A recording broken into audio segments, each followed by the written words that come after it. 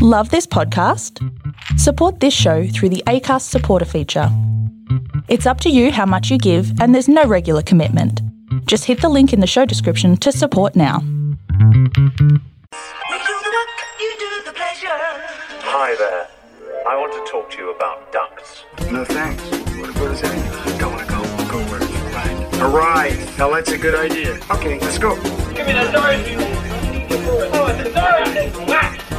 Suppose you're thinking about a plate of shrimp. Suddenly somebody will say like plate or shrimp or plate of shrimp. Out of the blue, no explanation, no point looking for it. It's all part of cosmic unconsciousness. Oh, yeah. Come out and play. Don't even mention Christmas chicken. My parents would be really sorry that I'll get them cha-cha you. I asked and I better get. She's gonna kill you, man. Fuck you. Drug counselor? Drug dealer. I'm trying to fucking business man you. Make me? What if you make me? Because I don't make monkeys. I just trade them, Pee-wee. Listen to reason. Come on. I'm listening to reason. Hello and welcome to the Cult Film Companion Podcast, the home of movies that are off, under, and ahead of the cinematic radar. Just a reminder that the Cult Film Companion Podcast is now available on every major podcast platform. We invite you to join our Facebook page, our Facebook group, the Cult Film Companion, and to follow us on Twitter at Cult Film Comp, or on Instagram, also Cult Film Comp, CULTFILMCOMP, or feel free to email us with your suggestions for movies at cultfilmcompanionpodcast@gmail.com. And just a quick reminder that we are also a featured podcast on Newsly. Newsly is an audio app for iOS and Android. It picks up the web articles about the most trending topics on the web at any given moment and then reads them to you in a natural human voice. For the first time in the history of the internet, the entire web becomes listenable. Browse from articles and topics that you choose and start playing. Stop scrolling, start listening. You can follow any topic as specific as you would like, from sports to science to Bitcoin, the Kardashians, and it will find the latest articles and then read them to you. Plus, they have podcasts as well. Explore trending podcasts from over 50 different countries. Our podcast, The Cult Film Companion, is, of course, there's a featured podcast. Download and use Newsly for free now from www.newsly.me or from the link in the description. And please use the promo code CULTF1LM. Cult Film, drop the I, pop in a 1, and get a month free premium subscription. And without further ado, here we go with The Umbrellas of Cherbourg.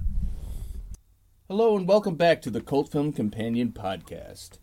My name is Chris. I'm your host. Joined as ever with my co-host Andrew. Good afternoon, good morning. It's technically afternoon. Good afternoon, sir. And I'm going to ask you to introduce our very special guest for this movie. We are, of course, talking about Jacques Demy's The Umbrellas of Cherbourg from 1964, starring Catherine Deneuve. And this is a bona fide cult musical classic that, if you haven't seen after our conversation today, I cannot recommend this movie enough. Do not be put off by the fact that it is a musical, and do not be put off by the fact that it is in French. It is just an absolute... It's something that you kind of just need to see to believe. It's a very operatic movie, and when I say operatic, I mean that everything is sung. Our entire plot, all the dialogue, everything is set forth through song, through singing, but it is just a marvel for the eyes and a treat for the ears. So, Andrew, please introduce your friend, Eric. Yes, my longtime friend Eric. We've known each other from college days, so we've known each other for a very long time. Eric, it is a pleasure to have you on. Say hello. Hello, thank you so much for letting me join you. I'm very excited to talk about one of my all-time favorite movies. Right on. Excellent, Eric. Thank you so much for joining us to add some insight to this, because I've only seen this movie once, and it sounds to me that you guys your numbers of viewings have greatly Yep. eclipsed mine, greatly eclipsed mine. So I'm going to actually pose a question to each of you. I'm going to ask Andrew first, and then I'm going to go to Eric. Andrew, what was your introduction to this movie? It was always on my radar because my grandmother, my mother's mother, had the LPs of the double LP set for it. So I did listen to it, I think, at my grandmother's on my grandmother's old stereo system. And I'd never seen the movie until high school when I saw in the TV guide, this is back in the 80s, that it was going to be playing on an afternoon. So I set the VCR to tape it, and it taped it, and eventually I watched it, and it was extremely fuzzy, I remember, as if there was Vaseline on the lens, and it was dubbed in English. Ugh. Yeah, I know Eric will have a lot to say about this, but that was my introduction to it. Eric, go ahead. My introduction was a complete accident. I go to the library and I browse through their collection. I discovered it in the library stacks, and I knew who Catherine Deneuve was, and it looked interesting. It was an absolute lucky chance of fate. I had no idea what I was going to discover. I guess this is a plug for the public library system. I had no idea what it was going to be all about, and I agree with you. It's more opera, in my opinion, than musical, because the entire thing is sung. And if I may interject, the emotions, the emotional element of the movie does lean towards the operatic because the love story is a tragic one. For sure. Yeah. Yeah. So let's get into, before we start dissecting some of the motifs. Let's briefly just kind of sum up the plot here. We've got almost star-crossed lovers. Yep. In a way, it's kind of like a French Romeo and Juliet. Not so much that we've got from opposing families, but we've got the upper middle class umbrella shop that's kind of living, I would say, above their means because they are in trouble. Yeah. And the beautiful Catherine Deneuve, who it's amazing to me going back to watch something like this because my introduction to her was in The Hunger from the early 80s. So like 15 years later. Right. At least. And then I do have a question. You brought up the English dub. Did she do her own English dub? No, none of them did their own singing. They were basically lip syncing to other singers for the whole thing. And I think Michel Legrand's, who did the music and the lyrics, I think some of his relatives actually are on the soundtrack singing. I think one of them did the voice of the mother. I'm not quite sure. Eric, do you know about this? I don't. I didn't realize that they weren't singing themselves. It's not them. Yeah, and this was something I had a question for a long time, and they don't do their own singing. So continuing on with the plot, then. So why don't you take it from here? So Catherine Deneuve and her mother work at the umbrella shop, and the other character, Guy, who is played by, his name is, here it is, Nino Castelnuovo.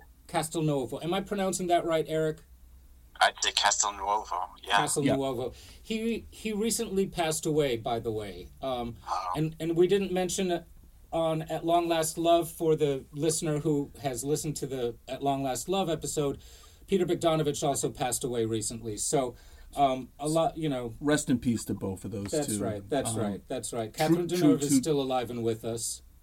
Yeah, we will know when she passes away, definitely. Yeah, I was surprised that the Bogdanovich thing kind of passed me by. It was a shock to you too, because I just told you before recording. I had no idea either. It wasn't well publicized. It wasn't well publicized. Yeah, that's what Chris says. Okay, so getting back to the plot. Yes. So Nino plays Guy, who is a mechanic that works at the car shop and lives with his. It's not his mother, but it's his aunt, but another matriarch. He calls her aunt. She's his godmother. I don't know if they're actually family or not. He calls her Aunt Elise. Okay, that's right. She is his godmother, but still, we're dealing with. We'll get into it, but we're dealing with a lot of matriarchy with both of the. Both of these characters. Yeah.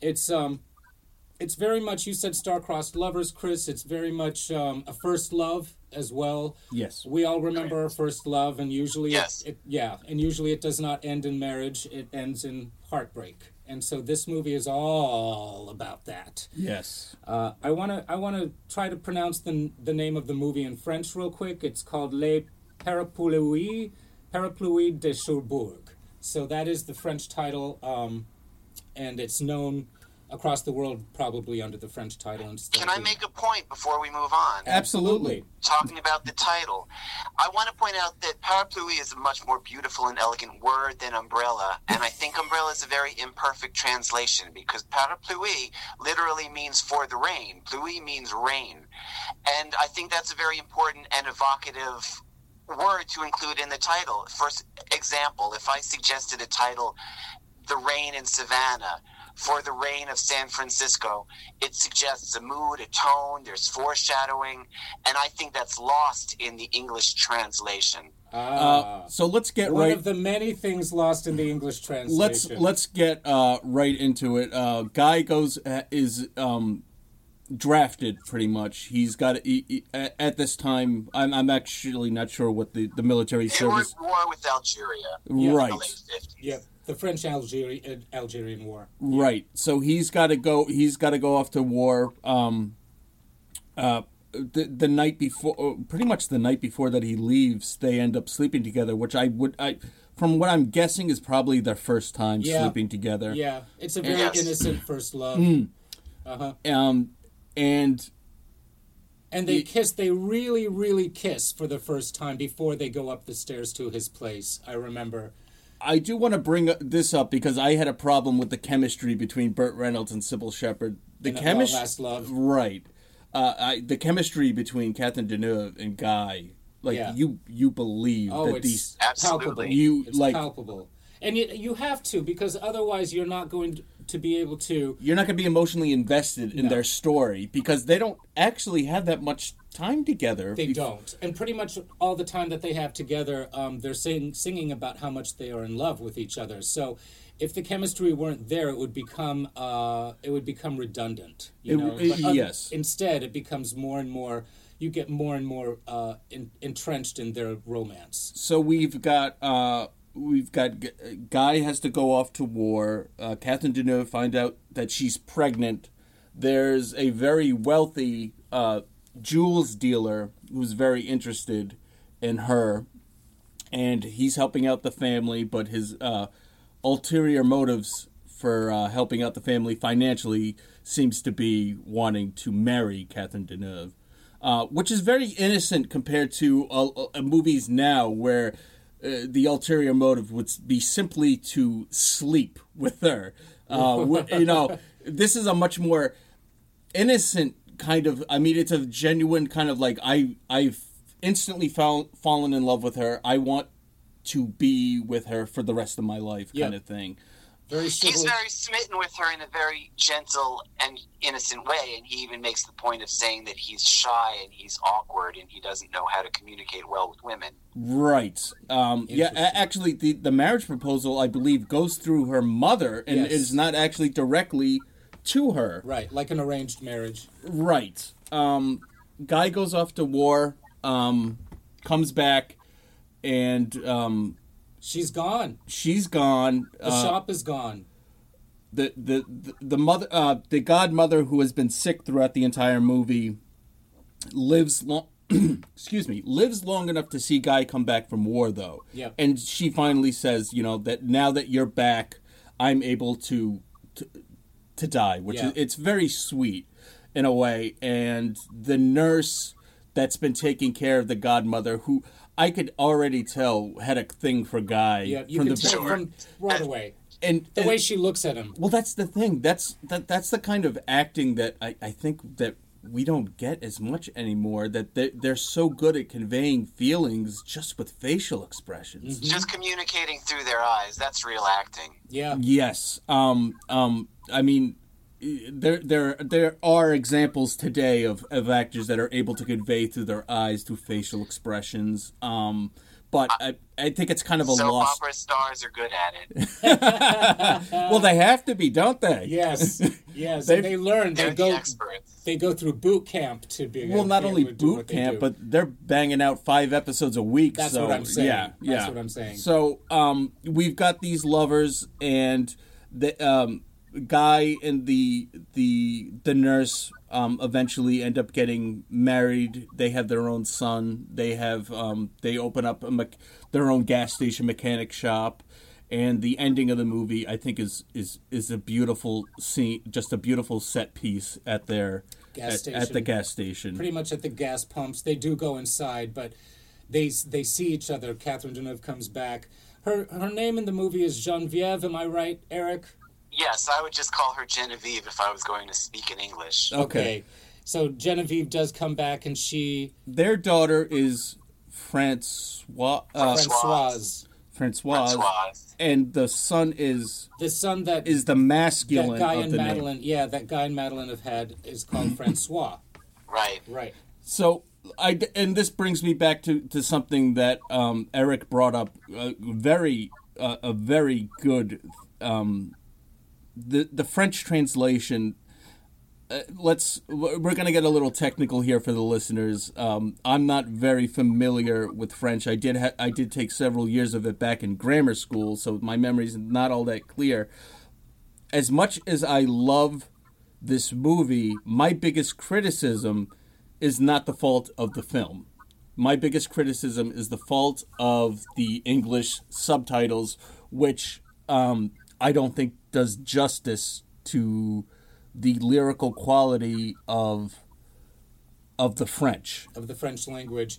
Yeah, it seems simplistic, and it lacks the poetry that is inherent in the French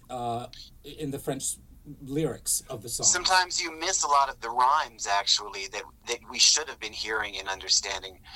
Personally, I don't think it's right to blame the subtitles. I think we could blame the entire American educational system. We should all be fluent in French. You know what? That's a very good point. And we could blame the education system because apparently my French teacher wasn't all that good, or I was goofing off because I don't remember all that much French. But I do remember that French is it's also, even spoken, it's a very lyrical language. It's beautiful. It's absolutely beautiful. And expressive and descriptive in a different way. Right. Speaks from the heart a lot. It kind of demands that you speak with eloquence and with a sense of self, with a sense of romance, to tell you the truth. Yeah. So, I mean, that was my big criticism. I think I mentioned to you, Andrew, when we were saying, I think I said that they were blunt. The subtitles were blunt. I mean, just in French to say je t'aime, which would translate, I think, in the subtitles to I love you. There's so many ways to say I love you in French. You can say je t'aime, which actually is the informal way of saying I like you. There's je t'adore, which is the informal way of saying I adore you or I love you. And I'm sure there are other ways to say it, that they say it. But it's just, already you've got those two differences with the I love yous. Right. And also, you just got to think about, in the English language, different ways that we have different inflections in our voice, the way we talk. We can say when someone's coming across very sarcastic. We can feel the genuine emotion. Plus, we have words in the English language that are just confusing to a foreigner. And the biggest, easiest one that I can convey to someone is I say, think of the word W-I-N-D. Wind. Also, wind. Wind, sure. So, I mean, that's kind of that's one of the tricks of language just in general, is that we have, I mean, not being a native of France, not being able to really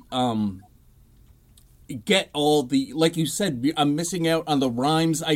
I noticed the subtitles, like the words weren't exactly matching up because the French sometimes, the way that we would have the words in a sentence as if you were to read them would not be the way that they were spoken by a native French speaker.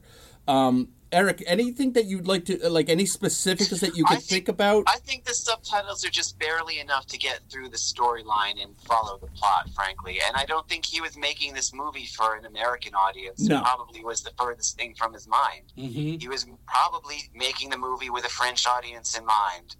Mm-hmm. Mm-hmm. I found myself, there were times when...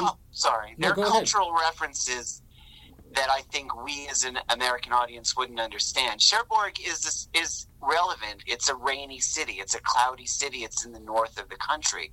And I think that most French audiences would recognize that if you're going to set a sad, rainy movie in a part of the country, that would be a suitable city. Okay. So I think those things are lost on us. would it be comparable to like when we kind of think of our stereotypical Seattle movie, Yeah. a very dark, very rainy kind of like? Yes, exactly. Okay, great. Eric, I was just going to ask you if are there any particular lyrics or lines in the movie that you think were just conveyed so much better in the native tongue than they were? I don't speak French. Okay. You have an advantage over me. It took me several viewings to be able to stop having to read the subtitles and be able to actually listen to how beautiful the singing voices are. Right. I could never even appreciate the music because I was so busy following along by reading the subtitles. They're very distracting and they take a lot away from the movie. Yeah. But unfortunately, we speak English. Right. That is the quote. That is the quote of the podcast. Unfortunately, we speak English. I love it. Now, may I interrupt this for a second? Sure. Can you do a sound check just real quick to make sure Eric is coming through okay?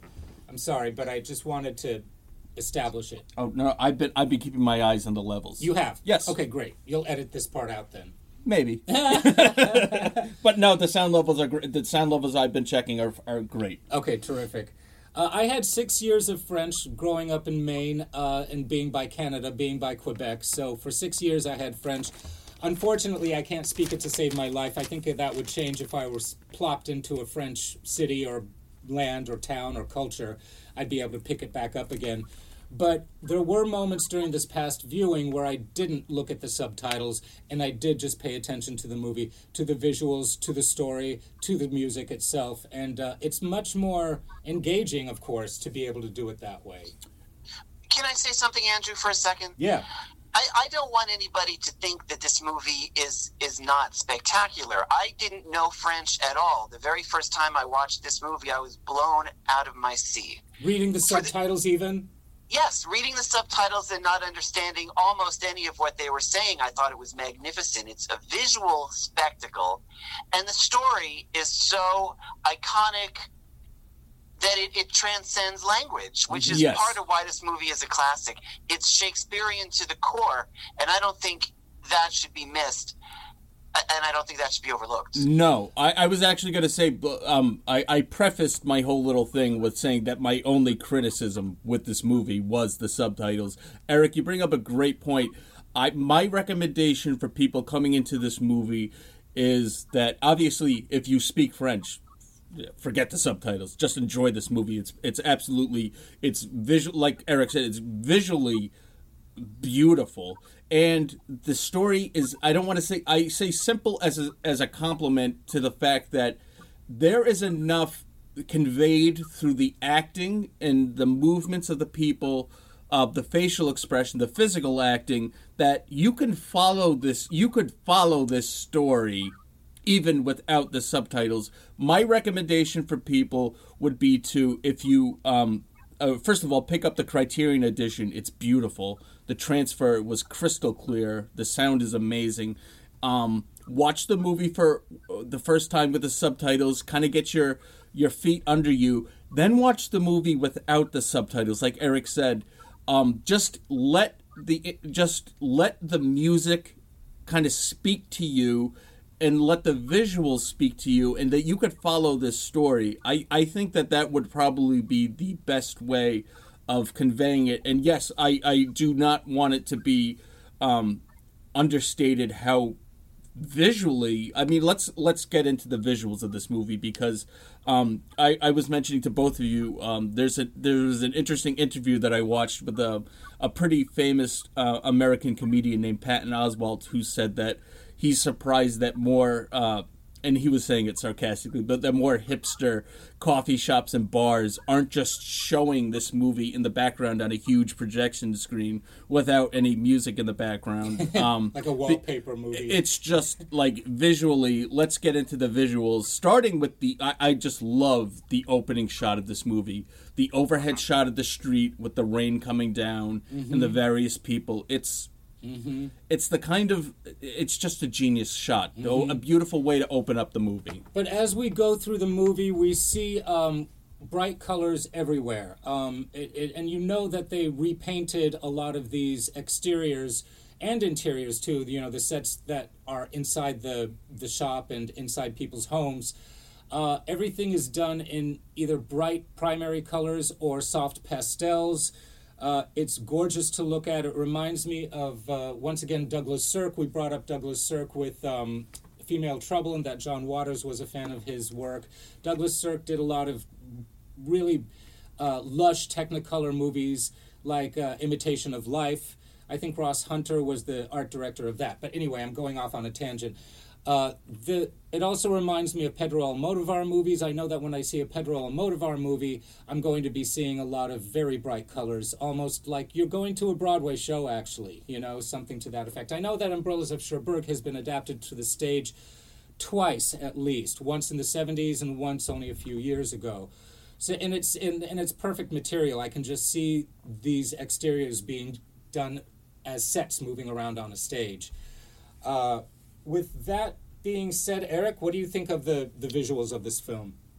Of course, they're eye-popping and beautiful bright colors. My friend particularly loved the fact that the outfits frequently match the wallpaper. Right, yes, we noticed that too. I noticed that as well. In my most recent viewing, I noticed also how sparse and Spartan and simple most of the shots are and the sets. And it reminded me almost of a comic strip, like an old-fashioned comic strip, like Little Orphan Annie, how in every shot it's so very tight and simple. And I think almost like West Side Story. So there's a comic aspect to a lot of the interior shots, not the exterior shots, the interior shots. Yes. You were mentioning a moment where the mother, it's a quick cut to the mother, and it's a straight-on angle on her face, and she's upset about something and singing about it, and you could almost imagine a bubble, you know, a comic strip bubble, you know. Oh, right. No, we're going to lose the place. She walks in and she screams, "We're ruined!" Yes. And you can almost imagine the bubble popping out of her mouth. And in some of the scenes where they go from different locations, I can almost imagine that in the corner it says "meanwhile" or "later." Oh, I love it. I didn't even think about that, but you're so right. It really, I mean, it's just, I kind of see it just as the European kind of style of cinema. I mean, something. This is a good moment to actually talk about the French New Wave and how this movie is actually a part of the French New Wave movement. Sure, please. Let me just read a little bit off Wikipedia real quick. So forgive the reading off Wikipedia, but I'm going to do it. Cheater. Yeah, I know. French New Wave is a French art film movement that emerged in the late 50s. The movement was characterized by its rejection of traditional filmmaking conventions in favor of experimentation and a spirit of iconoclasm. New Wave filmmakers explored new approaches to editing, visual style, and narrative, as well as engagement with the social and political upheavals of the era, often making use of irony and exploring existential themes. The New Wave is often considered one of the most influential movements in the history of cinema. So it bears, it needs to be noted that Umbrellas of Cherbourg is probably, I think, the only movie musical that was done in this movement, in the French New Wave. Now, as we're talking about this, it's also interesting to note that Umbrellas of Cherbourg has been an inspiration for many movie musicals since, especially recently. I know the director of La La Land has cited Umbrellas of Cherbourg as a major inspiration. I tend to think of Moulin Rouge as more of a better example of how Umbrellas of Cherbourg has inspired a film. And Moulin Rouge, just like Umbrellas of Cherbourg, is part of a trilogy.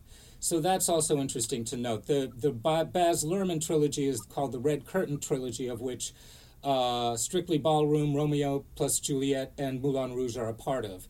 The trilogy that Jacques Demy did with Umbrellas of Cherbourg started out with Lola, and then Umbrellas of Cherbourg, and then the sequel to Umbrellas of Cherbourg, which is The Sisters of Rochefort, which actually is also a musical, and I may have to correct myself, may also be another movie musical that fits into the New Wave movement. Eric, I know you can do a spin on this with Lola and how it relates to Umbrellas of Cherbourg, so I'm going to give you the floor for this. I did see Lola, and it's very different. He hasn't really perfected his style. There's singing and there's music, but it isn't a musical or an opera all the way through the way this is. It doesn't have the eye-popping color the way this does. It does introduce the character of Roland Cassard, who's our jewel dealer, and he leaves, at the end of that movie, he leaves heartbroken. So in Umbrellas of Cherbourg, we're reintroduced to the character, and I think that Jacques Demy wanted to give that character a happy ending, and so at least this heartbroken character is able to find love in Umbrellas of Cherbourg. But you can see the style evolving from Lola to this movie, and this movie is far and away outpaces, and he does so many things that I guess he hadn't thought to experiment with. He's really pushed his creative imagination to the limits, and in Lola he's just sort of dabbling. He's just sort of trying a few things out. He didn't do any of the spectacular things that he does in Umbrellas in Lola. It's always real quick. It's interesting because there's the flashback scene. There's the flashback scene when he's giving his monologue, his sung monologue about the girl that he loved, and I guess that's Lola. And they show a flashback, a camera shot going around a mezzanine in a mall, I believe. And shopping area. That's one small shot from the movie, yeah. And it looks like it. It looks like it's from a whole different world, a whole different movie. Yeah. It's always interesting to me to kind of revisit, and what I love on the shows, going back to the early works of directors that we kind of come to know for certain movies. So if we know some, for fans of the Umbrellas of Cherbourg, to go back to see the kind of the foundation being laid in something like Lola. It's something that we've discovered here on the show. Like, for instance, when we were discussing Duel, the first Steven Spielberg movie, we could see the foundation of what Spielberg could eventually do. So I always think it's interesting, and I'm so glad that Eric's here to give us that insight into something like Lola. Eric, have you seen the Sisters of Rochefort? I haven't found it. I haven't had the opportunity to watch it. Okay. I need to note that I saw both of those movies, Umbrellas of Cherbourg and Sisters of Rochefort, when they were re-released into cinemas. They were cleaned up and re-released back in the 90s. So I had the pleasure of seeing both of those movies in a theater.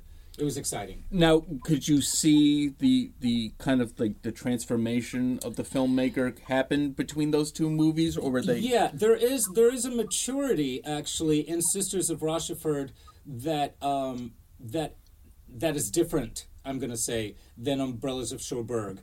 But Umbrellas of Cherbourg is the centerpiece. It really is the template. It's the classic. It's the little gem that you will find, like Eric did in a public library. Right. Another shout out to our public libraries. Keep them going. Yeah. They're a treasure trove of treasures for those that seek them out. Eric, what are some of your favorite either songs or just like little scenes in this movie that were like highlights for you? Kind of like after repeat viewings, like you're anticipating seeing once again. Well, of course, the heartbreak scene. Of course, the scene where they get the news that he has to go to war, and they start singing about how they're going to survive without one another, and they end up drifting up to his bedroom is heartbreaking every time I watch it, and I cry almost every single time, even though I've seen the movie several times over, because it's so spectacular and beautiful and moving and emotional. And the scene where she says goodbye to him at the train station is legendary. And again, if you're not bawling your eyes out, you have a heart of stone. Oh dear. I cry. You have a heart of stone, Chris. Oh dear. I do cry every time I see this movie. I've been experiencing heartache lately, and I was concerned about how much you were prepared. I brought a box of Kleenex. Yes. I actually didn't have to use it. I was able to keep it together, but there were moments, especially at the train station and especially at the end, where I internally was heaving. You know, it was difficult for me to keep it. You know, that kind of that you have, you know, when you're about to just like let it all, you know, gush out of you. I was able to keep it together, but it does get me. It gets me every time I see this movie. The ending gets me. The train station scene gets me. The music... and the ending is also one of the best parts of the movie. So important to the movie overall. Yeah, and powerful. Yes. I was gonna say the whole final act at the gas station, the whole thing, just from the Christmas tree to the little boy banging on the drum. Right. The whole ending to me was my absolute favorite part of the movie, because it wraps up everything in such a beautiful, simplistic, yet, I mean, utterly heartbreaking, yet realistic way. Yeah. I mean, which is part of, once again, the French New Wave. I mean, they find a way. Excuse me. They find a way to ground this ethereal piece of work in reality. Right, because the whole basis of a musical or an opera, I mean, you're to be like a hyper reality. Exactly, because people aren't walking down the street, going to 7-Eleven and singing. I wish they would. Well, I wish they would. Sometimes I do. But back in my younger days, I did. Well, I wanted the world to be a musical. That's true, but some of the songs they're singing, you know, we're getting a lot. Well, we're living in a rough section, so we're getting a lot of ghetto hip hop being blasted. So we're not getting like the beautiful. We're not getting beautiful French New Wave music. But I mean, the whole, like you said, it's a heightened sense of reality. But the ending to me was so realistic. Like, you could feel the emotion, and I could sense what really got me the realism was just a very simple line when they're inside the gas station, they're reunited, and she asks Guy, "Would you like to meet your daughter, our daughter?" Yeah. And he says no. Right. And that for me was like, that's a real answer. I think that, I mean, if we were given a typical Hollywood ending, it would have been oh my God, yes, like, I need to meet my daughter. This was like real. This was like, no, it would be heartbreaking for me, and it would be a mind warp for this young girl. Yeah, right. And so like, I just that little thing was just like, that's like that. Beautiful. Loved it. Another thing is that when the camera is pulling back after Catherine Deneuve drives away, we see Guy and Madeleine and their children, their son, coming back home, and he's very happy to see them. Yes. And they run around playing, and they're happy. So the two lead characters are not crying when they're having this reunion and having to split up for the rest of their lives for good this time. It's the viewer who's going to be crying. I'm going to start crying just talking about this. It's the viewer that has to start crying. I mean, they're past it. They've gotten past it, but because we're watching them in a movie where there are time lapses, we're not past it. We're not over it. We have to experience it for the first time. And again, that's again speaking to the realism. Like you said, they're past it. Yeah. But we as the viewer, what they've lived for years with, and have gotten to adjust to and eventually move on from, we just experienced 30 minutes ago. So we're like, this is awful. This is absolutely awful. But again, I love the realism of that, and like you said, that speaks to me of that innocent first love. Yeah, and like the awkwardness of like if you ever see each other, like in situations years. Oh yeah, I mean, I was talking about this with someone just last night. Yeah, when you have to see someone that you really were in love with long ago, maybe for the first time, what's that going to be like? But you have had time to pull it together. Right. You know, and as difficult as it might be, you find, you know, now there's been enough time where you can be cordial to one another and have it just be that. Can I interject something here Absolutely. for a second, guys? Yes. Please. When I see the final scene of the movie, for just to say, to start, my heart is in my throat the entire time. Yeah. Butterfly, yeah. Because this movie, although we think initially that this movie is a love story, in fact, this movie is about life. Yes. Yeah. And it's about how difficult life is, and it's about moving through life with grace and having to get over the hardships in life. I love the final scene of this movie because it does something unexpected. Yep. I think if we were going to see a Hollywood ending, they would somehow connect and realize that they were meant to be together and run off together. Yes. And that's not what happens. No.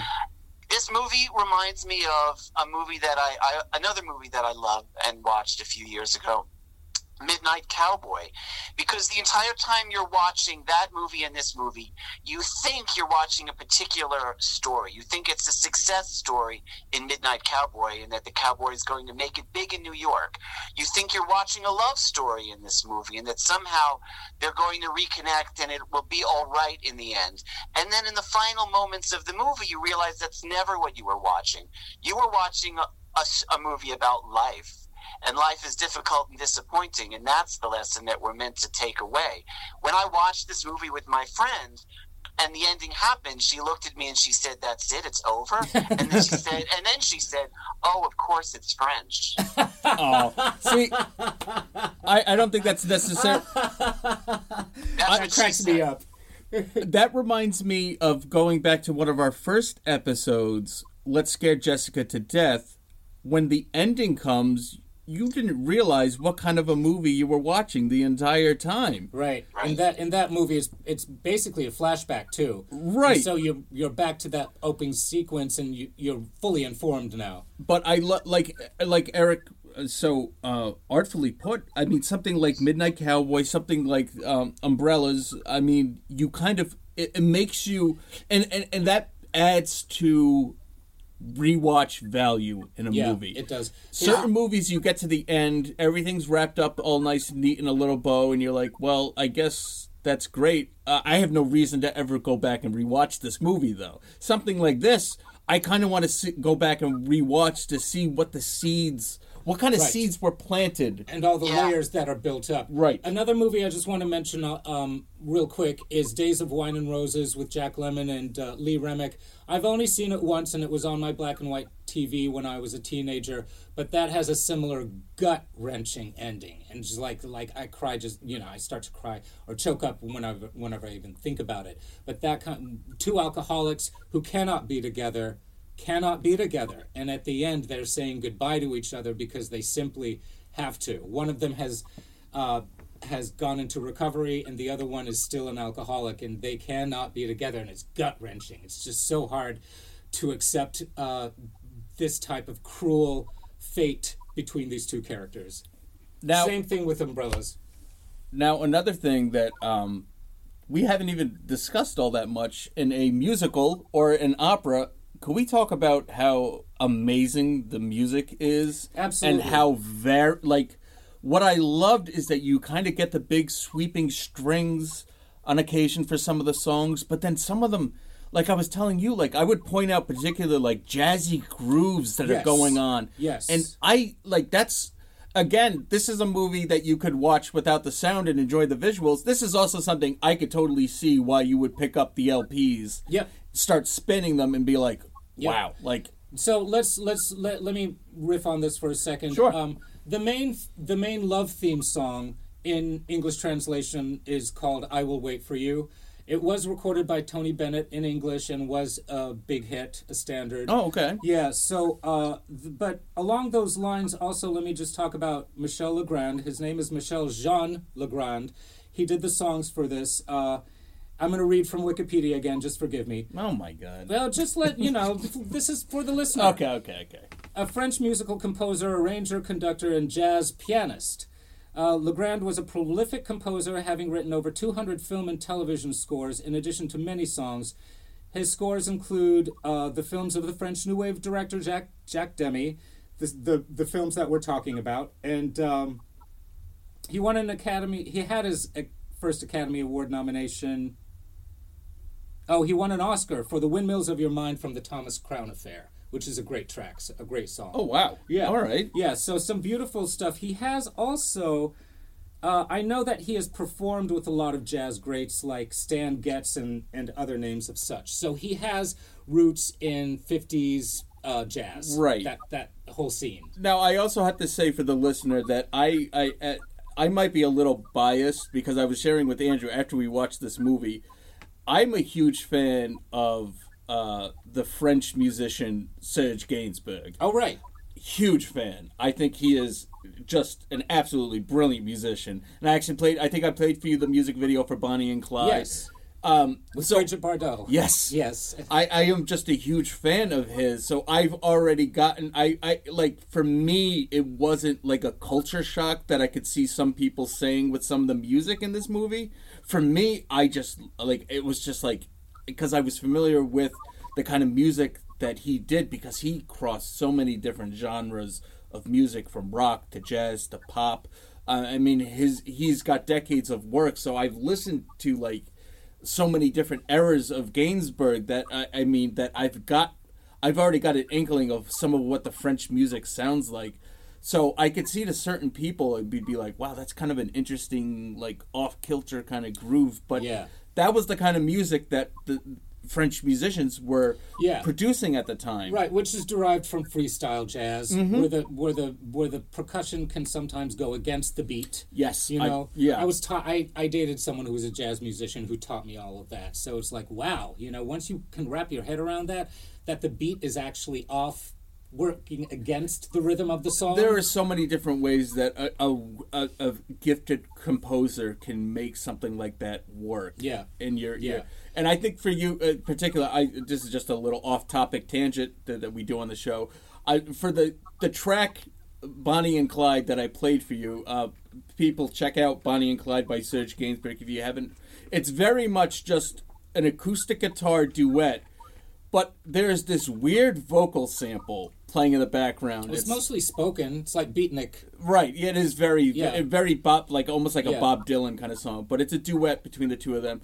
But there's the vocal sample that's going on in the background that is just so bizarre. But it works in the song. Yeah. And Eric, please, can you talk wait a minute. to us? I'm done. Sorry. So let me go back to the main theme. The main romantic theme, the love theme of Umbrellas of Cherbourg.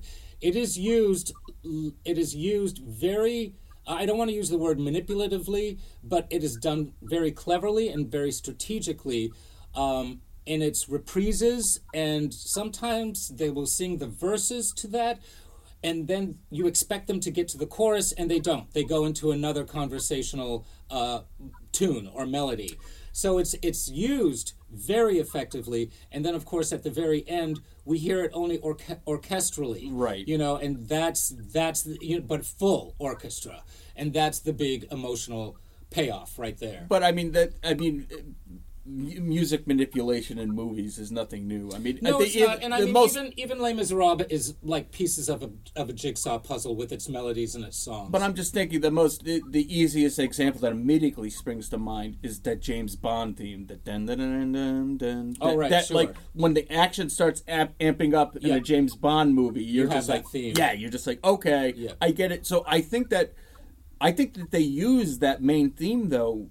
It's used very well because it helps you harken back when the story's progressing. It helps you harken back because you were there when they were really singing it to each other for the first time, right? And so when you hear and that's the whole point of a reprise in a musical. You're going back to that moment that you experienced fully with these characters. So Eric, I would like Eric, our guest, to please. The floor is yours to discuss some of the amazing. Talk about music. Yes, the music in this movie. Well, obviously they're placing the music very carefully and very deliberately, and let's not miss the fact that every scene and every character has their own theme. Yeah. And when a new character comes on screen, they have their unique musical signature behind them. Roland Cassard's theme song is taken from Lola. Really? That melody is actually in Lola, huh? Yeah. So wow. There's actually continuity in that regard. Wow. Okay. And notice that every time, for example, we go to the garage, there's a jazzy theme that pops right in. So he's moving us from scene to scene with the music. Yep. Right. In addition to providing a backdrop to every character. Yep. It's funny that this didn't start out as a concept album like the Andrew Lloyd Webber musicals, because it could be done as a concept album before being filmed. But it's kind of a better gift and a better package to have it all come out at the same time. Yeah. So you have the music, you have the soundtrack, and you've got the visuals, and you've got the acting, and the French New Wave direction going on as well. I mean, this movie is, even though it's a very simple and small little gem of a flick, it's a buffet. I mean, it's really a banquet for the senses. And Andrew, don't misunderstand the fact that it's not an accident. It's deliberate. It's all by design. Yeah. Yep. It's intentionally sparse. It's intentionally pared down. Yep. He's intentionally chosen to remove the excess, and that's what makes it so tight. There is something very stripped down about it, isn't there? I want to talk about the pacing, which I think is very important and very relevant. And after watching it several times, you'll notice that they pop from scene to scene so swiftly and so magnificently and so beautifully. It's like the whole time you're on a rapid jog, like you're out jogging with your dog, and every step of the movie is boom, boom, boom, boom, boom. Yep. It never drags. There's not a moment where it drags. And it's not an accident. It's deliberate. It's beautiful. It pulls the movie forward in a way that, again, if you're not a French speaker, you never get bored, which is unusual. We're describing it as being operatic, and I think it's Shakespearean, but it's never slow. Yeah. No. Yeah.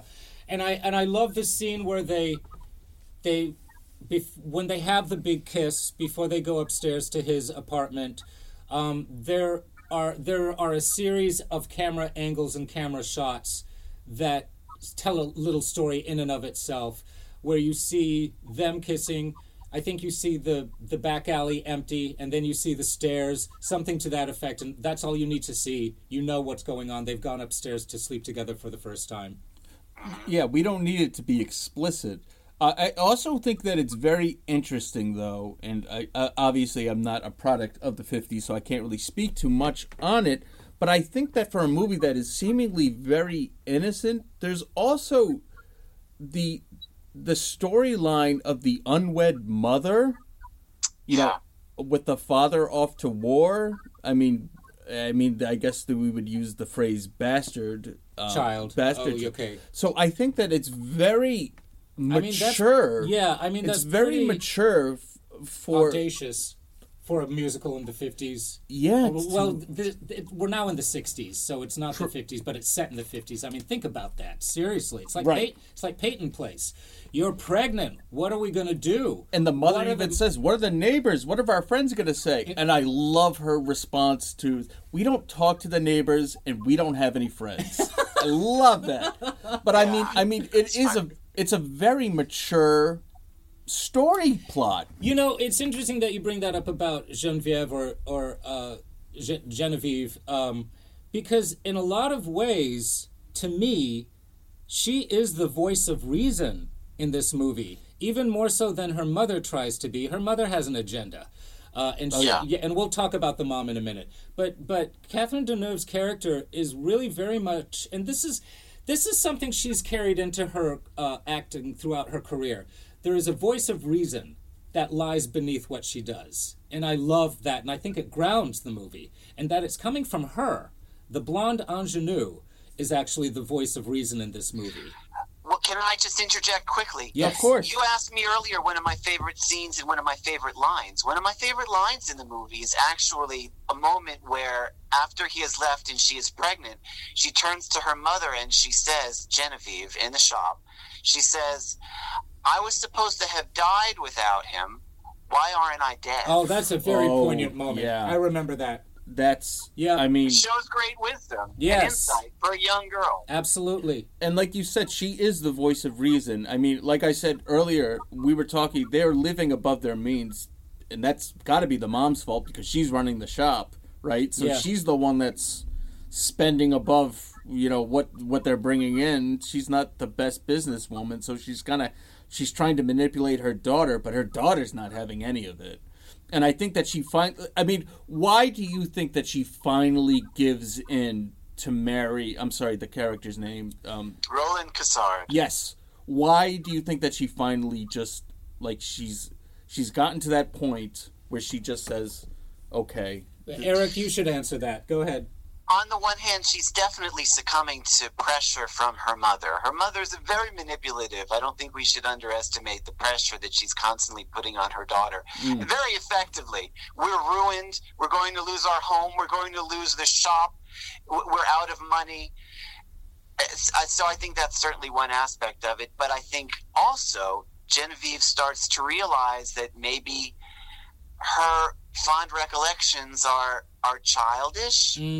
That she, in fact, can live without him. She says another important line in the movie. She says, I can't remember what he looks like anymore. I have to look at photographs. Wow. Right, and that's a very revealing moment. Yep.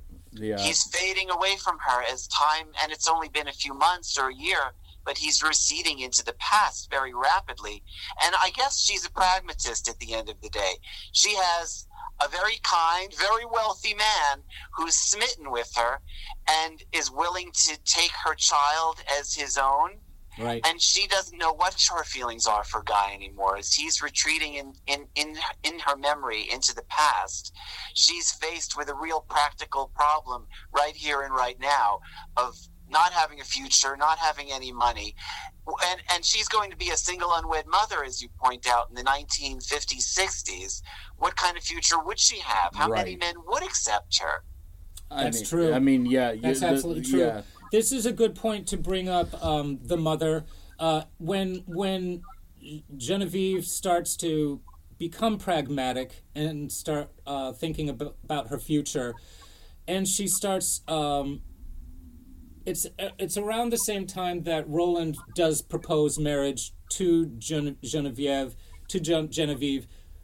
through her mother, and it's when her mother actually sees, this is my interpretation at least, when her mother actually sees that it's going to happen between the two of them, that they are going to get married, I see for the first time conflict in the mother, because I think that deep down she does, as every mother does want for her daughter, she wants her daughter to be happy, and she's seriously starting to question how happy her daughter is going to be in the future.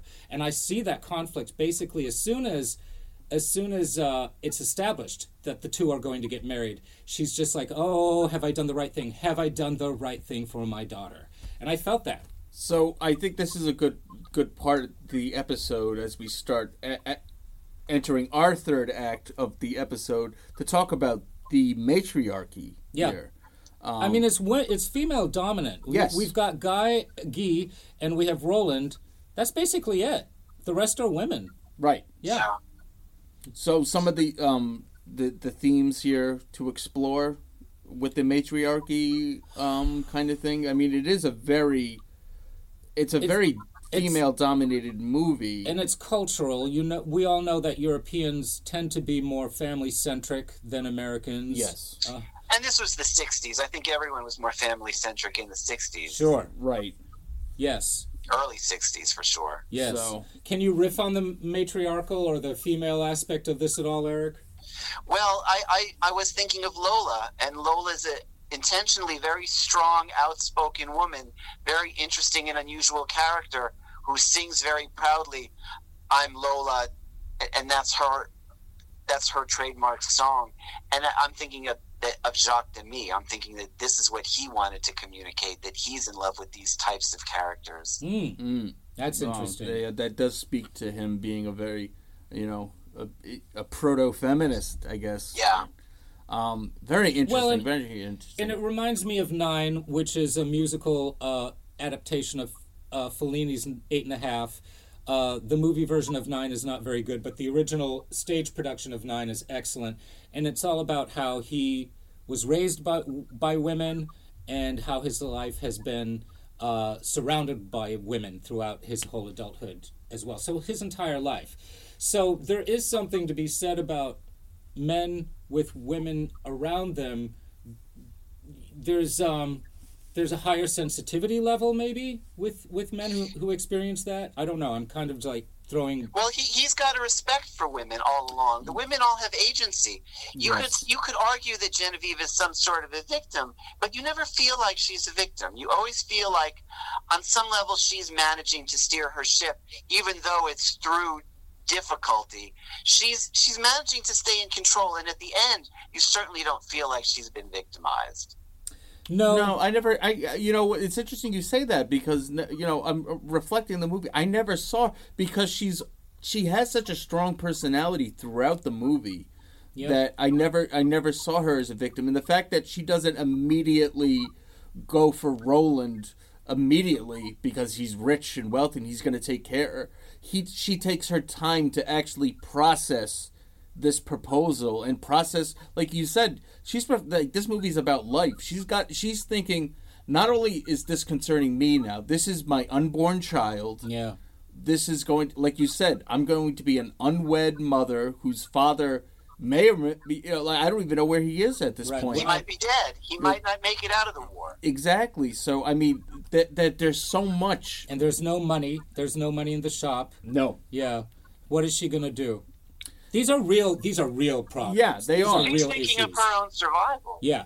Right, which again just speaks to how, like, while, you immediately say that a musical or an opera is a heightened sense of reality, this movie is so grounded because it's dealing with real people with real issues. Yeah. I don't know if the term kitchen sink drama applies to this. I think that's a term that's used sometimes, but I don't know if I'm using it appropriately. I think that's kind of I always have a negative connotation when I hear kitchen sink drama. It sounds drama. kind of. It does. To me, I think it's almost like you're run of the mill, or you're throwing soap opera. You're throwing so much that you might as well include the kitchen sink in it. I think that's kind of what that phrase means to me. I always thought it was domestic based. Oh. That's why maybe I have it all wrong. To me, I always thought it was like you're throwing every outlandish kind of trouble or tension into these people's lives that you might as well throw in the kitchen sink. Like that everything would be more like Beyond the Valley of the Dolls. Yeah, right. Like to me, when I hear that, I just think I immediately have a negative connotation. I think of this movie much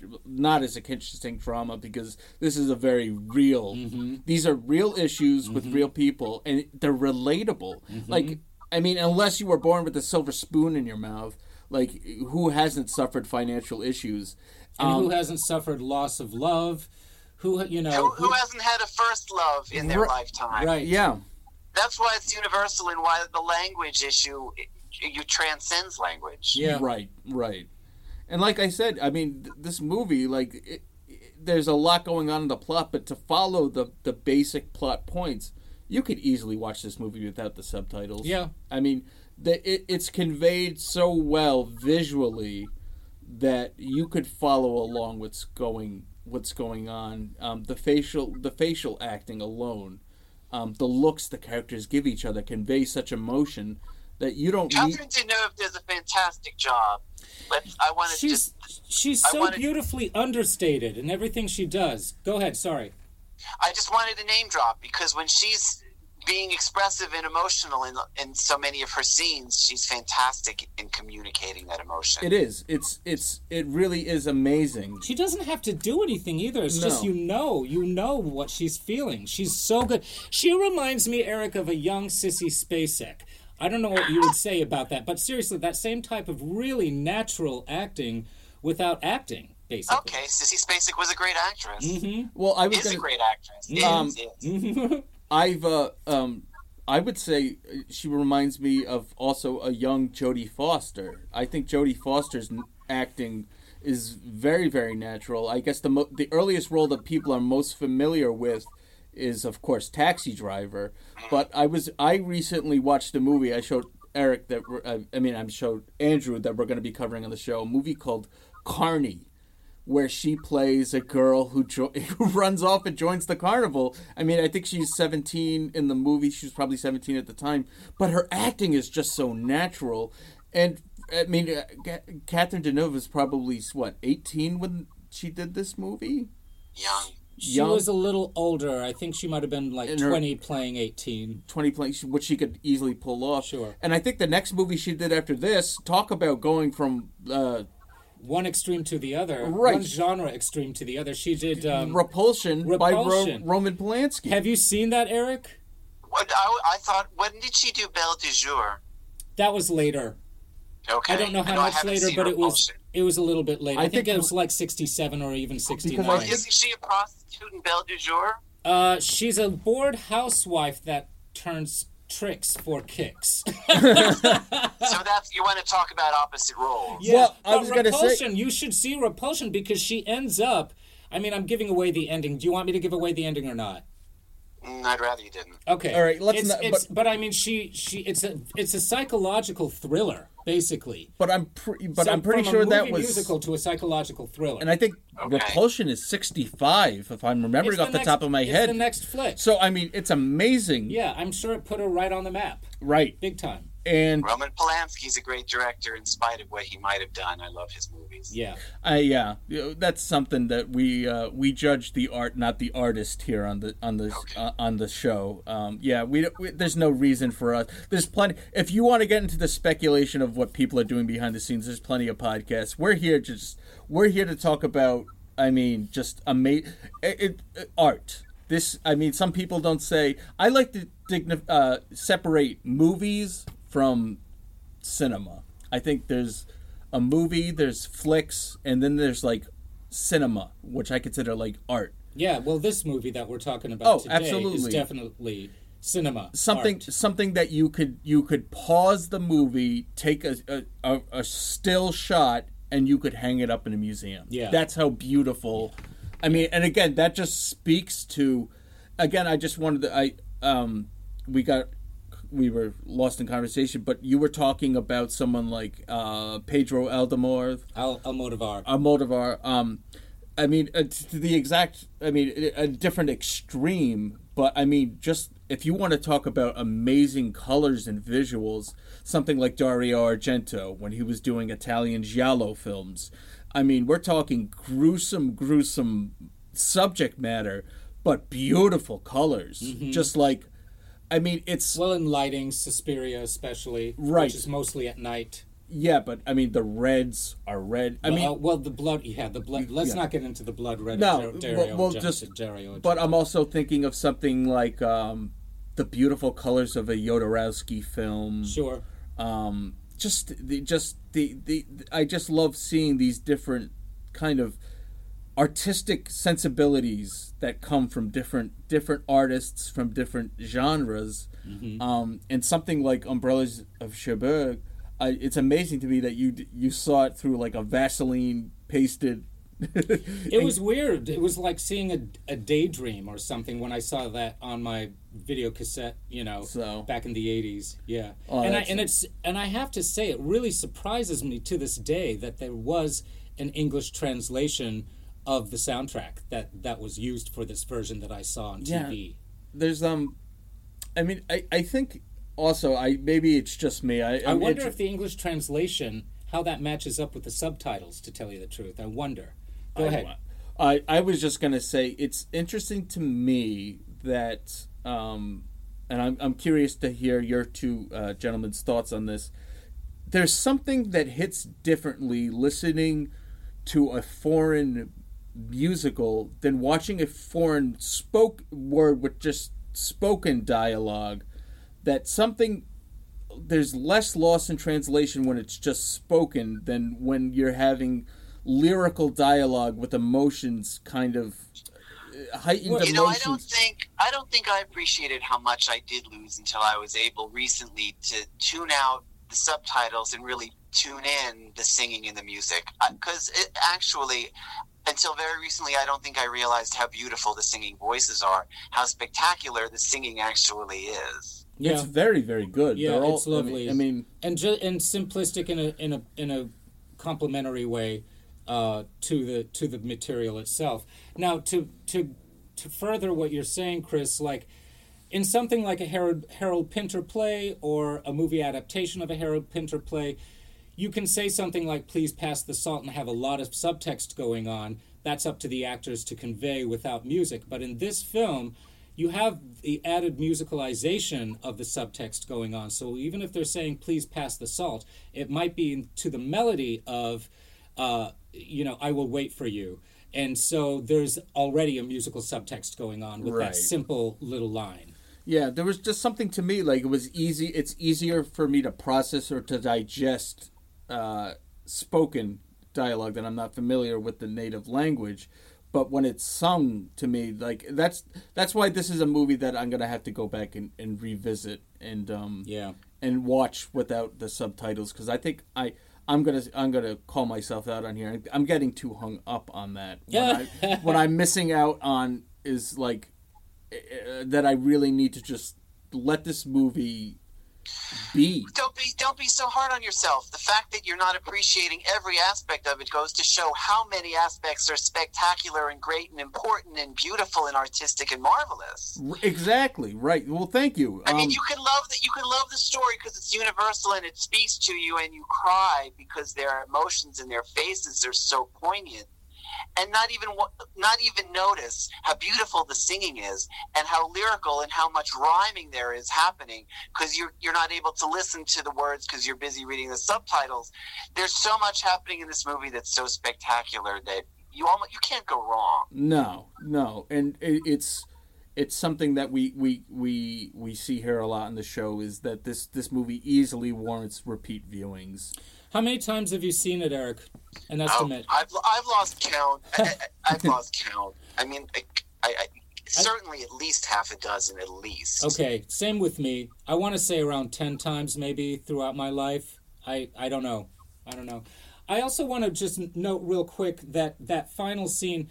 Eric and I have a mutual friend who watched this movie just because we're doing this podcast. And he was not impressed with the movie. He thought it was very slow and too straightforward until Eric and I will have to talk about this with our mutual friend. Until the last scene, he said the last scene is really the kicker, the payoff. It's all, and he used the word iconic with that last scene with them at the gas station, and it is, and it reminds me. And I thought this when the song came out. Heart has a song called "All I Want to Do Is Make Love to You."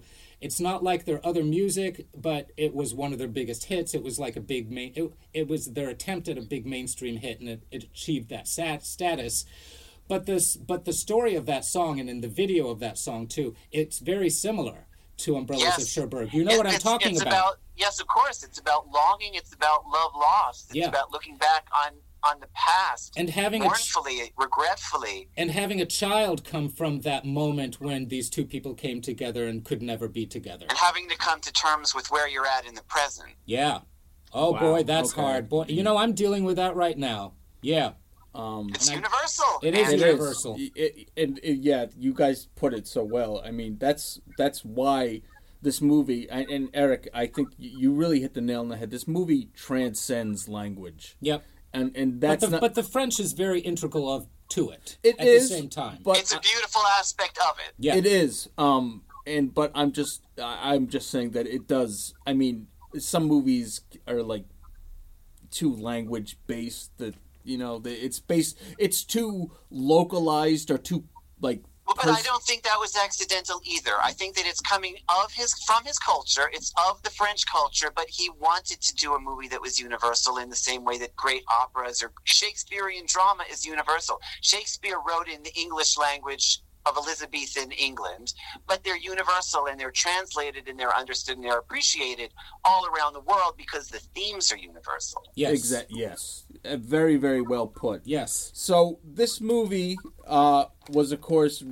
filmed in France, and it was released February 19th, 1964, and it grossed at the box office $7.6 million, which for the time is nothing to sneeze at. Well, do you know how much it cost? I don't. I wasn't able to get a budget from it. But I know that it won the Palme d'Or at the 1964 Cannes Film Festival. Right. So that's a good start for a film. It was nominated for 5 Academy Awards, including Best Foreign Language Film, Best Original Screenplay, Best Original Score. So, yeah, lots of accolades that have... Even in its day. Yeah. Right. So, as we start wrapping up this, I do want to pose the question to both of you. Why do you think this qualifies as... And again, cult is such a loose term, but why would you say that this qualifies as a cult classic? Eric? I actually had difficulty with that myself, and I wasn't sure if it did constitute cult classic. It's not a cult, quote-unquote, cult movie like some of the other movies you review on your podcast. It's not quirky in that same way. I feel like it's more artistic. Mm-hmm. Yeah. I mean, if anything, I think it can be defined as cult because it's not very well known, because it's a bit underground. And it was rather innovative for its time. Yes. It was groundbreaking for its time. You know, when Eric, when you and I were discussing this movie, I knew that we were going to do a month of musicals for the podcast, and I was trying to think of one, and I had entertained the thought of Umbrellas of Cherbourg, and you mentioned it without any provocation on my end, and that's when I knew that we had to do it and that you had to guest on it. And I did subsequently go online. I did a Google search of Umbrellas of Cherbourg cult, and there were articles talking about it being a cult movie, so that it has a cult following, and it does have a cult following. These days, a lot of movies have a cult following, so the definition of a cult movie is different now than what it would have been several decades ago, or even a decade ago, because of the internet and because of the immediacy of films. There are so many more films that have established a, quote, cult following, unquote. I have a couple just go-to phrases when someone asks me something like this. Well, our little tagline is, we're the home of movies that are off, under, and ahead of the cinematic radar. This qualifies. So I was going to say, that hits all those bullet points. Sure does. And I also like to say that I think a cult movie can come from any director, from any time period, from any movie company, from any genre of movie. It's something that I would say has lived on well past its what maybe people would think is its expiration date or its shelf life. Yeah, it has invited a reevaluation over the years. Exactly, and it still has an audience, and it's still talked to this day. And it's one of those movies that, like you said, if someone's thinking, "Oh my God, I want to do kind of like an obscure cult musical," this is the kind of thing that would get thrown in their way. Yeah. And another thing that it qualifies, I mean, this is a cheat, but I mean, if it's released by Criterion, there's a good chance that it's got a cult following. There's got a cult following, and not only that, it's also, and what I like to do with this show is that I don't want people, because one of the things that I saw when I started this was that there's so many cult podcasts that focus on the so bad it's good kind of movies, the real schlock. Right. And that's, to me, that's low-hanging fruit. That's too easy. That's why I like doing... That's traditional cult movies. Yeah. And then you have something like the Rocky Horror Picture Show, which I would say has eclipsed cult status. Like, it started out as a cult movie, and now it's so much in the mainstream. I mean, Rocky Horror was a flop when it first came out, despite its success as a stage production. It actually flopped in the movies, in the box office, and on Broadway in 1975. They brought it to Broadway. It flopped on Broadway too. But I mean, how much money has that movie made? Now? Oh God. Yeah. I mean, enough to merit a remake. They did remake it. I mean, it's still still have midnight screenings to this day. I mean, it's. Oh yeah. Okay. I mean, so come on, it's one of those things. Raking it in. So, like, this is kind of like why I like, we're kind of like not the art house or snooty cult podcast, because we like to dip our toes into muddy waters every once in a while. Well, I think we do it every episode. but something like this is definitely, this is a different kind of cult movie, which I love. And before we start final thoughts, I just want to thank Andrew and Eric for bringing this movie to my attention, because this, I have to say, and I said this at the Long Last Love I'm typically not a fan of musicals, but something like this, I mean, it's not your everyday musical. No, and that's what makes it so special. It's an experience. This movie really is. Yes. And it may seem like, I mean, we've been talking well over an hour about this movie that sometimes we have trouble summarizing our movies. I could easily bang out a paragraph if I had to summarize the plot synopsis of this movie. But there's so much. I would be missing all the nuances and all the little things that make this movie delightful. Yes, thank you. I'm always bringing up Moulin Rouge, always, because it's always been one of my favorite movies. I think I saw it around 20 times when it was released in the movie theaters. So, yeah, right. There was one afternoon where I was in a multiplex, and I think it was playing in 3 different theaters, and I just went around and around for the whole day watching audience reactions. Anyway, when Baz Luhrmann approached Nicole Kidman about doing this movie, she was doing a play, I think in New York, and he sent her flowers backstage, and he put in the card, he said, "I've got a role for you. She sings, she dances, she dies." And that summed it all up. And she was like, "Okay, I'm down. I'm in.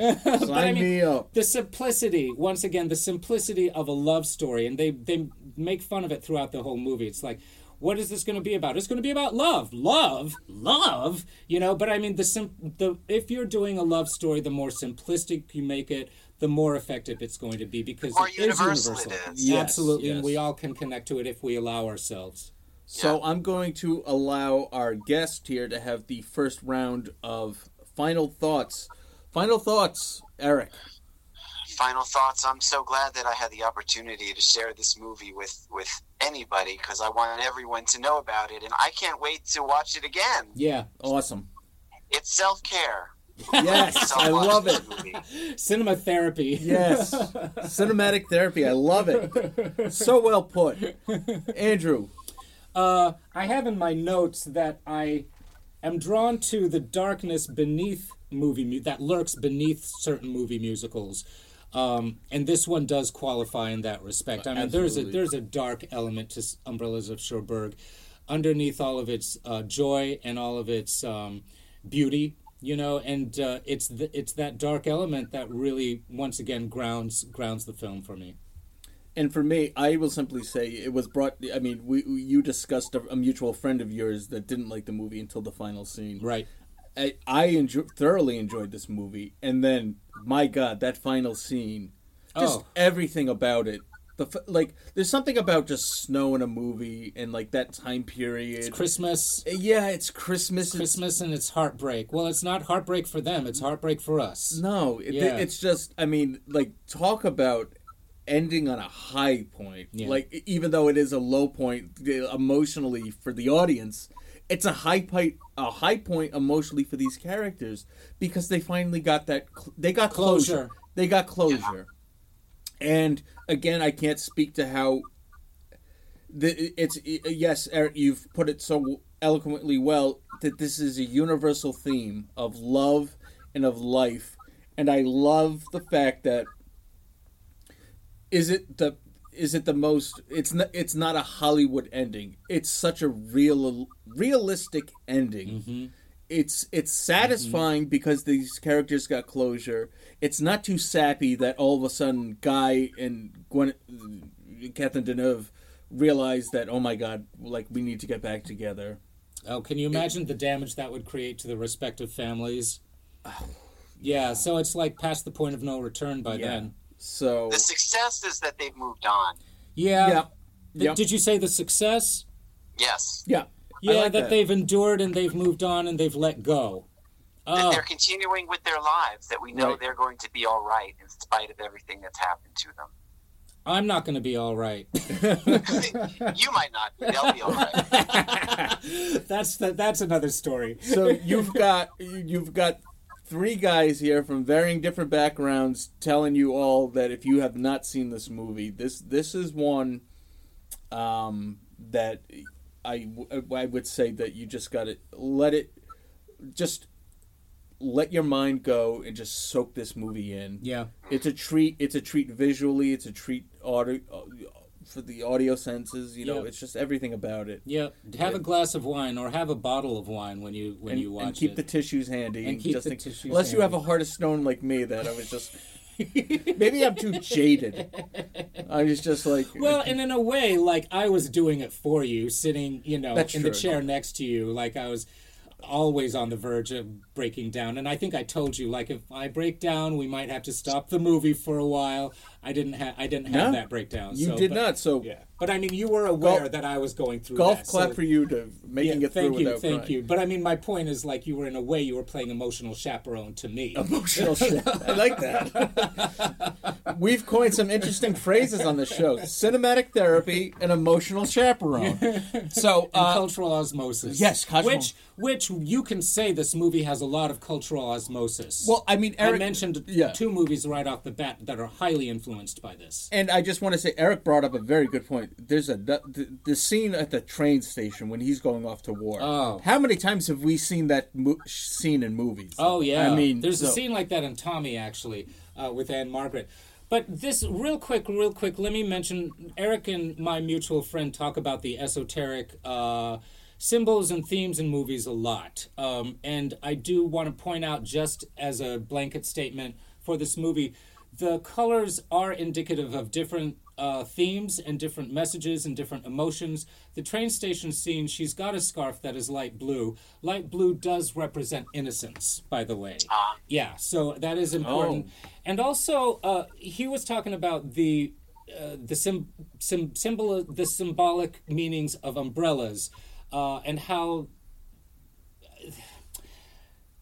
within the certain elitist worlds that the umbrellas kind of represent an enclosure of knowledge, if that makes any sense, a kind of insulated environment where people are protected by their knowledge. So I don't know if I'm conveying that very well, but just something else to think about. what I was going to say, sometimes you kind of think, you see certain movies, the upper class people have the umbrella, or somebody carrying an umbrella for them, Sure. over them. Sure. And And then in the you've got the beginnings- poor people which just have the newspaper That's over right. their head. And something our, like that. And our mutual friend noticed that in the opening sequence, the soldiers did not have umbrellas. No, they did not. Yeah, which is interesting. So It's very interesting. there's... I mean, the war aspect of this movie is a character of its own. Even though it seems very minor, it's actually quite major. right. Final thing about esoteric images, the scenes, especially at the beginning between the mother and the daughter,